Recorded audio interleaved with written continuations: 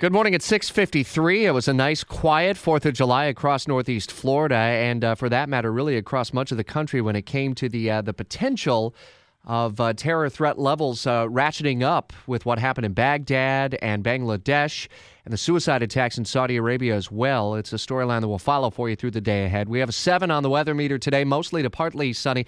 Really hot stretch of weather now as we move into this first full week of July, feeling every bit of 105 plus with the heat index factored in, and very little relief in the form of rain, at least temporary relief. So summertime July heat in Northeast Florida definitely on. On the road to the White House, President Obama hits the campaign trail with Hillary Clinton for the very first time today. They travel on Air Force One to Charlotte, North Carolina for an afternoon rally. ABC's Brad Milkey on the road to the White House. Donald Trump taking a note of that, tweeting out last night that who pays for that when the president and Air Force One is on the campaign trail?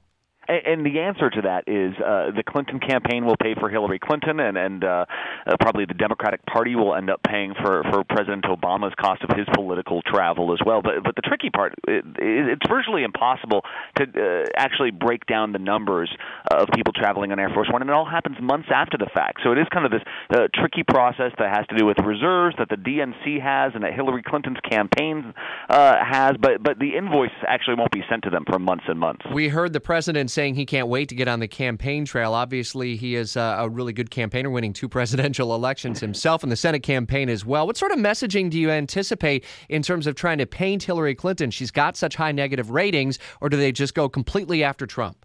Well, I think we probably will hear a lot about Donald Trump, or at least the policies of Donald Trump. But I think we'll also hear a little bit about Hillary Clinton sort of being a uniter and a fighter is really what Hillary Clinton's campaign has sort of embraced, this role of Hillary Clinton fighting for people. And she has been certainly dogged on the campaign trail. It's also interesting that they'll be in North Carolina. That's a state that President Obama flipped from red to blue back in 2008. He nearly won it again in 2012, despite a lot of popular sentiment turning against him. And so it's not surprising to me that Donald Trump will be right down the road, well, not right down the road, a couple hundred miles away, but still in North Carolina himself doing his own campaign stop. Yeah, it's certainly a state that's now in play. Trump also set to meet with Iowa Senator Joni Ernst. That sparked some new VP rumors, doesn't it? That's right. In fact, he met with her yesterday in New Jersey, right across the river from his New York penthouse, and both said that the meeting went well. They didn't go into many specifics, certainly didn't talk much about the vice presidential role, but you know they talked about it.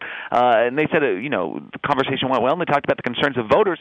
It's not the only vice presidential pick that he met with. Of course, he met with Mike Pence over the weekend, along with Mike Pence's wife, which is interesting to see the spouses start getting involved here. And then today in North Carolina, he'll be with Senator Bob Corker, who has made his trip to Trump Tower in the past. So a lot of intrigue on the Trump VP search. We're really expecting the pace of action to quicken dramatically, both in the presidential race and obviously in Congress this week as well. So many people, Brad, were unplugged over the weekend, may have missed the news that Hillary Clinton was questioned by the FBI over her email setup. News out this morning about one of her closest aides revealing in a deposition last week that Clinton destroyed at least some of her schedules in a burn bag of some kind. Obviously, storylines that just won't go away for the Clinton campaign. Yeah, that's right. And I think we'll continue seeing more from these deposition files. That Huma Abedin, that top Clinton aide, been with her for years through her time in the State Department.